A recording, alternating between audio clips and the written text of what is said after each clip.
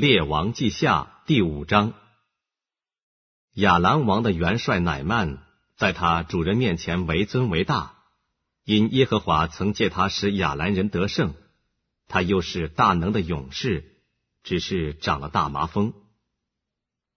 先前亚兰人成群的出去，从以色列国掳了一个小女子，这女子就服侍乃曼的妻。他对主母说，巴不得我主人去见撒玛利亚的先知，必能治好他的大麻风。乃曼进去告诉他主人说，以色列国的女子如此如此说。亚兰王说，你可以去，我也答信于以色列王。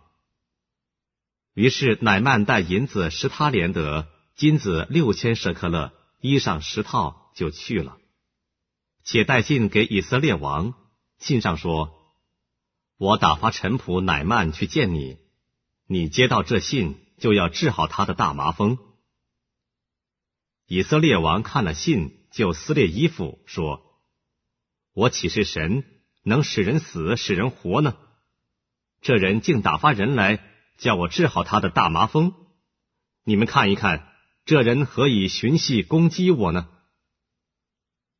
神人以利沙听见以色列王撕裂衣服，就打发人去见王，说，你为什么撕了衣服呢？可使那人到我这里来，他就知道以色列中有先知了。于是乃曼带着车马到了以利沙的家，站在门前。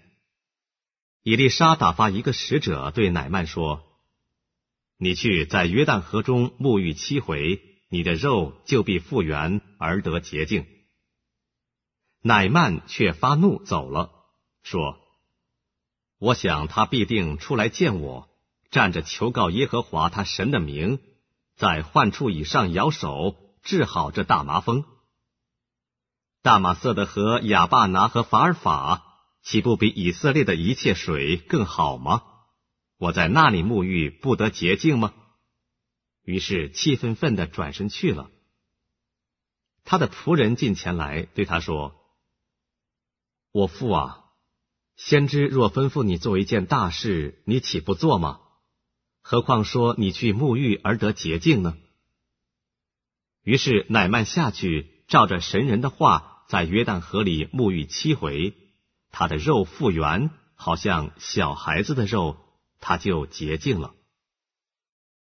乃曼带着一切跟随他的人回到神人那里，站在他面前说，如今我知道，除了以色列之外，普天下没有神。现在求你收点仆人的礼物。以利沙说，我指着所侍奉永生的耶和华起誓，我必不受。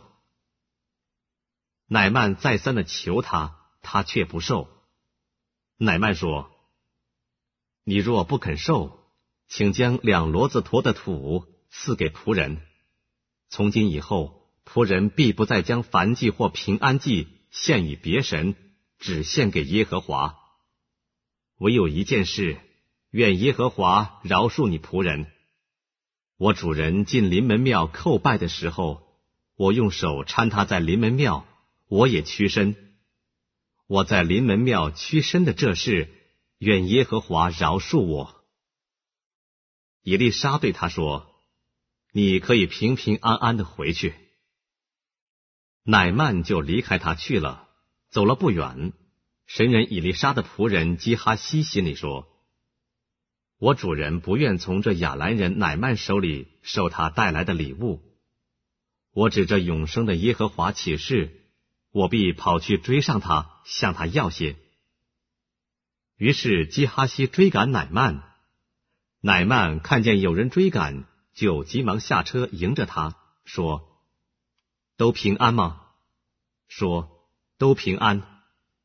我主人打发我来说，刚才有2个少年人是先知门徒，从以法莲山地来见我，请你赐他们1他连得银子2套衣裳。乃曼说，请受2他连得。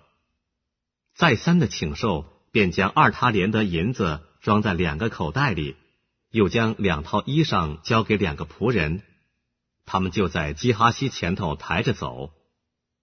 到了山冈，基哈西从他们手中接过来，放在屋里，打发他们回去。基哈西进去，站在他主人面前。以利沙问他说：基哈西，你从哪里来？回答说：仆人没有往哪里去。以利沙对他说：那人下车转回营里的时候，我的心岂没有去呢？